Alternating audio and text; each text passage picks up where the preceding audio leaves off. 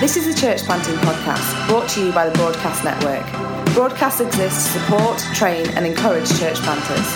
For more information about who we are or about the training that we offer, please visit our website at www.thebroadcastnetwork.org.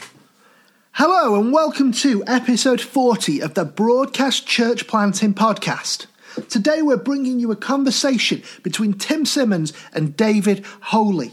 Over the last year, David has planted a church in Dresden in Germany and grown it from 0 people to 50 people. And Tim will be asking David how he's managed to do it. What are the tips and tricks that he has learned along the way, how to get a church plant started. You can find this full hangout, including a Q&A with David and notes on everything that was said in this hangout at www.thebroadcastnetwork.org/episode 40. So here is Tim Simmons interviewing David Holy. Well, David, it's good to see you. I guess I've got a few questions just kind of so people can understand a little bit about who you are and what you're doing.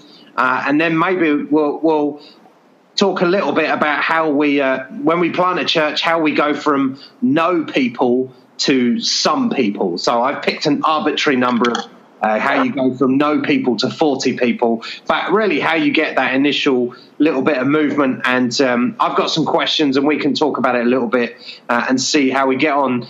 So David, why don't you first of all tell us a little bit about who you are, kind of what your history is, I guess how you came to be planting a church. Yeah. Thanks, Tim. I'm David from Dresden in Germany, the east part of Germany, and I'm married to a wonderful wife. Her name is Yeshi, and I'm a youth pastor in Cornerstone Church. And actually, I didn't want to be a pastor because my dad was a pastor, so I was sawing all that stuff which was going on there, and I thought I going to be a good teacher. But then I was in America after school, and God really talked to me and said that he wants me to be a pastor. So when I came back, I studied theology and started working in the church. Then last year, in the beginning of last year, God really put on my heart this vision about a church in Dresden with young people and students, which is modern, which is authentic, and which is really a place where people can come, where people can also bring guests without being afraid that they hear something horrible stuff, that they can be just feeling home, and they just have a place where they can say, this is kind of my family. Yeah. So you've kind of told us a bit of your history and why you're planting. Tell us a little bit about what Dresden is like. I mean, your own kind of family background in Dresden tells a little bit of the story of what it's like even now, doesn't it? So tell us what Dresden is like. Yeah, I would say Dresden is one of the most beautiful cities in the world. It's just amazing. You've not been to Manchester yet, have you? You've not been to Manchester. You can't make statements like that without having been to Manchester. No, it is really. I was born in Dresden, but I never lived there. But we planted this church, and it's a wonderful city with an amazing potential. They're living wonderful people. They are really specific. So they are not like, I would say they are not mainstream. They are more like, if you say in Germany, okay, you're from Dresden, the people know what the people are like a little bit, you know. So the good thing is we have a wonderful university, and we have around over 50,000 students in universities, and it's really amazing. Like this part of the city where we are building the church. It's called Neustadt, so New City. There are living a lot of young adults, and it's a wonderful place to build a church. There are a lot of bars and restaurants, parks, and it's really, really good. It's a good nightlife where you can just hang out with people and just a fellowship with them. And it's amazing. It's an amazing city. Oh my God, my heart just falls more and more in love with the city. So if you wanted to visit Germany, then go to Dresden. It is a beautiful city. I mean, it's a fascinating place actually because it's just covered in history, and some pretty obviously old history, but some quite recent history, like ex-communist history as well, which the people of Dresden seem to have kind of taken hold of and given it new life in a funny way. So it seems like it looks very old, but actually seems to have quite a youthful heart to it as a city. Yeah. So do you think that would be fair? Yeah, that's totally fair. Yeah. So in terms of the kind of the people there, are there many Christians? Are there lots of thriving churches in Dresden? Mm-hmm. The thing is, not only in Dresden, it's in the whole east part of Germany. There are actually, if you look at the statistics, they're around 0.9 to 1% of believers in that part of Germany, also in Dresden and around. So there are not many believers. We have a lot of people. They are going in Catholic churches or Protestant churches, but they are actually dying more and more because they just miss to invest in this new generation, which is growing up, and they now see the results out of it. That is that they are like getting more and more less people. So it's not an easy place, I would say, to build a church. But I also learned that if the harvest seems sometimes pretty hard, then it's a good place where God can do big miracles. So so it's a fun place. So you talked about wanting to get young people and students. How did you? Why was that your starting place? What made you think about doing it that way? I think every church should invest in students from university because they just have so much energy, and when they want to go when they go in a new city, they just want to be part of something, and so. If you can get them to the point that they can get part of your church, it's so good because they have a lot of energy, a lot of ideas, and they are spontaneous, they are flexible, and they really want to do something, and what we recognize is also like if you work with students, it's so much easier to bring friends because it's just a going thing, like we have every Sunday we have new people. We didn't have any Sunday where there were no new people because they just bring their friends, and this is what I really like. So it's not like too conservative or too structured, or it's not a tradition. It's really flexible. It's full of life. Of course, sometimes it's also how can I say it? It's sometimes really crazy, and you have to be careful that you can go on with these things what the students are living for and what they're thinking of. So, but it's good. Yeah. No, very good. Now, we found a similar thing in Manchester. Our desire was exactly the same as you, to go after the young people. And actually, Colin Barron was at the front of church on Sunday talking about how there are three kind of, like a bunch of guys and girls that have come through. Two of them are leading sites now in CCM. One of them is leading a site for a church in Sidcup. And actually, I was talking to another one who moved to Japan at the beginning of this year, and he's now leading a site of a church in Sapporo in the north of Japan. But for the exact same reason you talked about, just lots of energy, lots of desire to do new things, lots of desire to go church planting. So it does feel like you get them, and then you have to let them go, and then sometimes deal with the craziness afterwards. So that's very good. So it's interesting. It sounds like you've got some momentum and energy there in Dresden. Take us back a little bit to the beginning of the church plant. How did you get your first group of people? Because the first time I came out to visit you in Dresden, there was you and Yeshi and maybe one or two other people you thought might join you. I mean, it was about 4 or 5 people in total, wasn't it? So how did you get your first kind of little group? How did you gather people? I would say there are two key things. The first key thing is you need to be brave and courageous. If you want to build a church and you just want to sit in your living room and just don't want to move, then you're not building a church. You need to be brave and courageous. So my wife and me, we are that kind of person which just jump into the cold water and we're just doing it. Maybe we are not thinking everything through, but we're learning a lot on that way.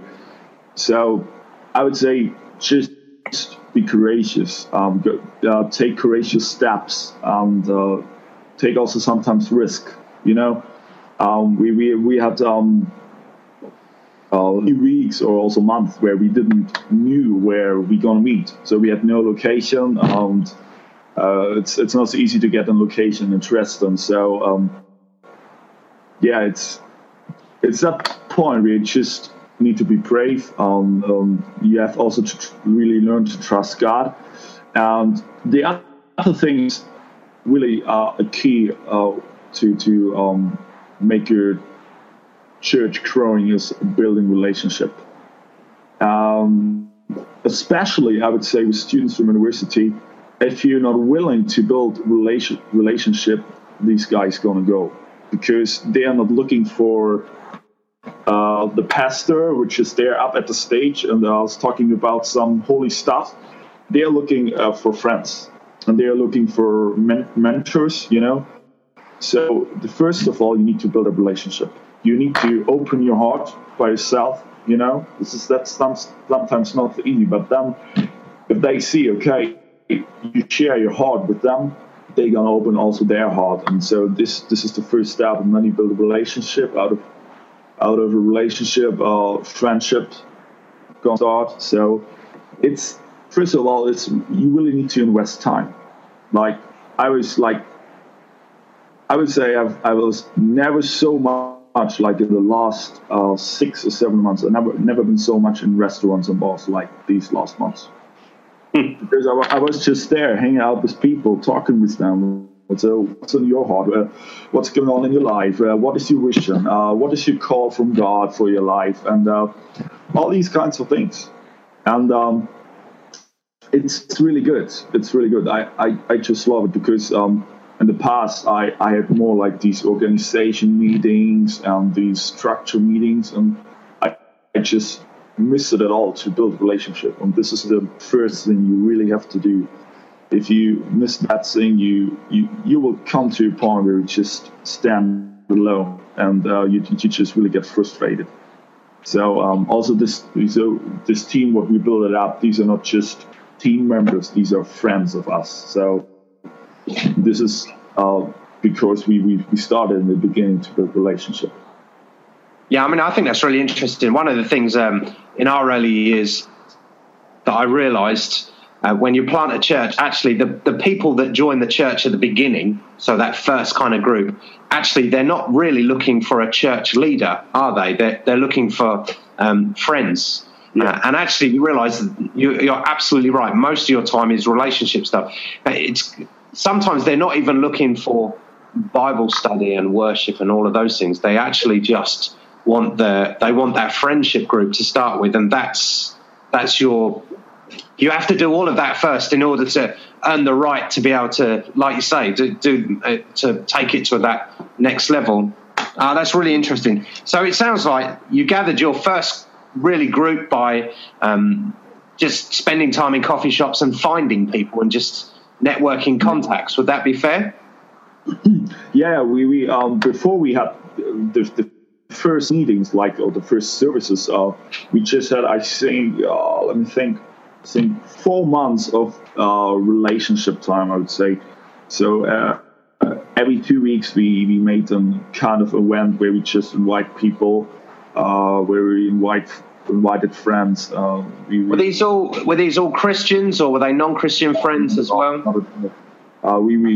We had barbecues at Dresden. There's a river. It's called Elbe. So we made there a barbecue, just invite people, or we went in a park, just played soccer or made some music, and invited also these people which were there around. So it's wonderful when you outdoors, so you just can make new contacts, So when you were doing all of that as well, I know that you said a minute ago you were looking for a venue. So did you try and do a Sunday meeting very quickly as well, or did you hold off? What was your thinking behind that?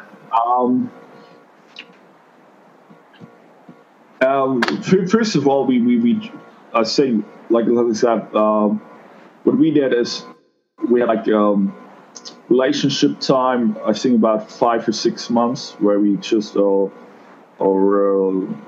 getting new contacts and building up relationships. Then we had 3, we called them vision nights. When we found them a venue, a location. So we did 3 vision nights. This was first of all for us to see how long does it take to set up all these technical stuff, because we have to set up this the whole PA and also bring it back then. And so these were 3 vision nights, and we took this also as a chance where we invited people, and we shared the vision which we have with Lighthouse. Lighthouse is the name of that site or church. We built it. And then when the new semester in last year in October started, so then we had our grand opening. And until then, we have it every Sunday. But it was that point where we said, okay, there we really want to start. Until then, we really want to do it every week. We thought about doing, are we doing it first of all, every 2 weeks, or just once in a month, but we said, if we really want that thing going, and we want to see this church growing, then we need to do it every week, and that's also the thing. If you want to do it, it costs you something. So this is one of the costs. You really have to invest time, but it's worth it. Yeah. So I found in Manchester, for me, that we're on our second kind of church plant that we're leading in Manchester. And the first one, there was a point where a few people joined and kind of became part of the community. And at that point, I knew that we would be fine. Up until then, I didn't know if we'd last to the end of the week, whether it was going to work or anything like that. But it just took a couple of people to join, and then you knew that you had momentum. It didn't mean it was kind of hundreds and hundreds, just that few people maybe think, actually, you know what, we're going to get more people. People are going to get saved. People will join us. It just takes that first bit of momentum. Yeah. So when did you sense that kind of moment of, oh, actually, this is going to work. This will be okay. We're going to get somewhere. Ask the question again. I didn't really get it. So when did you think, okay, we've got momentum now. People are going to join. With this church plant is going to work. I would say actually when we have the grand opening, okay. also the first really service, because it was crazy. We invited people, like at the grand opening, it was like, I think there were 55 people there. So this was really insane. I was like, when we are at the end, I was just really kneeling down with my wife, and we were just praying. We were thankful. But the funny thing was, God asked me in the same minute, like, but what is if next Sunday there are just 10 people, you know? And I said, okay, God, if there are just 10 people, I'll be still thankful. And actually, at the next Sunday, there were 10 people. So it was a bit funny. But I knew that it's going to work, you know, because when we had the current opening, there were over 50 people. And I was sort of like, wow. So there are people which are really interested in and which are really looking for that kind of church, you know, which we want to build. So it was really good for us. And of course, it took a while where you can say that there was a kind of core, you know, like core people which are always coming. These core people, I would say, they are now 20, and it took about 4 to 5 months that this core people are growth, you know. But yeah, especially if you work with students, I would say it's you really need to know that sometimes there are like 20 people, but sometimes there's also a Sunday where there are like 40 people, you know, they're just coming. So, but it's fun. Yeah, it is. And so how are you maintaining that momentum? What do you do to kind of when these new people turn up, or you make new contacts, or people bring their friends? What do you do to try and engage with them and bring them into your community? First of all, what my wife and me are really trying to live is that when there are new people, that really go and talk with them. You know, that they are going to meet us, you know, as leaders. And then we gonna share our contacts, you know, our cell phone numbers and emails. We have kind of mailing list. Like I just have it here, for example, on my desk. So it's kind of mailing list where they can write their emails down. And then what we just started this month are small groups. Small groups are a wonderful tool just to get people involved and also get people into that church. And what I do is also I don't have time to meet with everybody, but what I do is as a leader, I really want to invest my time into people which I gonna see as some new leaders in the future, which are people which are able to multiplicate again, you know. So I take a lot of time to meet with these guys because I know they can be new leaders, and they are also then invest in more other people. So it's kind of circle which is going on and on. And so I think this helps also to get the people involved and to see that that there are people in that church which really are interested in that, you know. So I think this is like the first step, you know, where like when you meet new people in church, just listen to them and ask questions.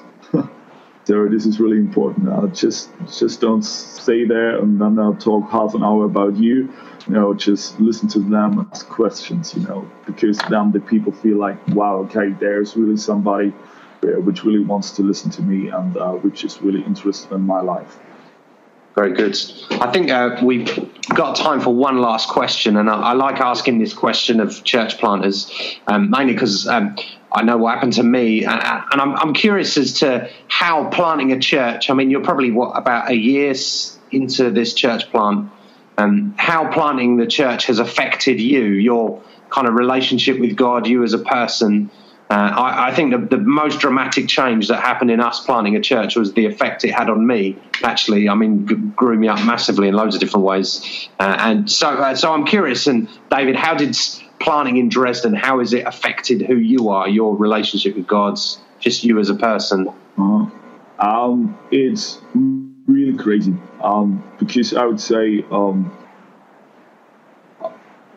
I never saw God working so much in my life since we started Lighthouse. It's just amazing. I got prophetic words, for example, like 5-6 years or even 7 years ago, which are coming now into reality. So it's really good. And I mean, I'm growing also so much in my relationship with God. I really learned to come to the point where I meet with God and where I just kneel down and I just pray. It's not, it's not that these kinds of prayers where you just do before you eat or something like that. It's really like it's like I don't know. It's a war prayer or something like that. I have no idea how to explain it in English. Like you be there in front of God and you really talk with Him, and it helps me also a lot to find more and more my own identity, as a leader. What are my gifts which really God gave me, and what are my strengths? Where am I good in, and where am I not? And it's amazing. We're like my wife and me, we're in a really good process. Sometimes it's hard, but it's like God is taking that foundation where we stood on. He just shake on it, and He just puts us on a new place, on a wider place, and it showed us more and more what He has prepared for us. So it's really good. It really affected my relationship with God in an amazing way. Well, we hope you found this conversation helpful. For the full notes on everything that was said, and for the Q&A with David, you can visit www.thebroadcastnetwork.org/episode 40. And if you do visit thebroadcastnetwork.org, you can also get access to our full library of training materials, and you can sign up for updates on all of our upcoming Hangouts.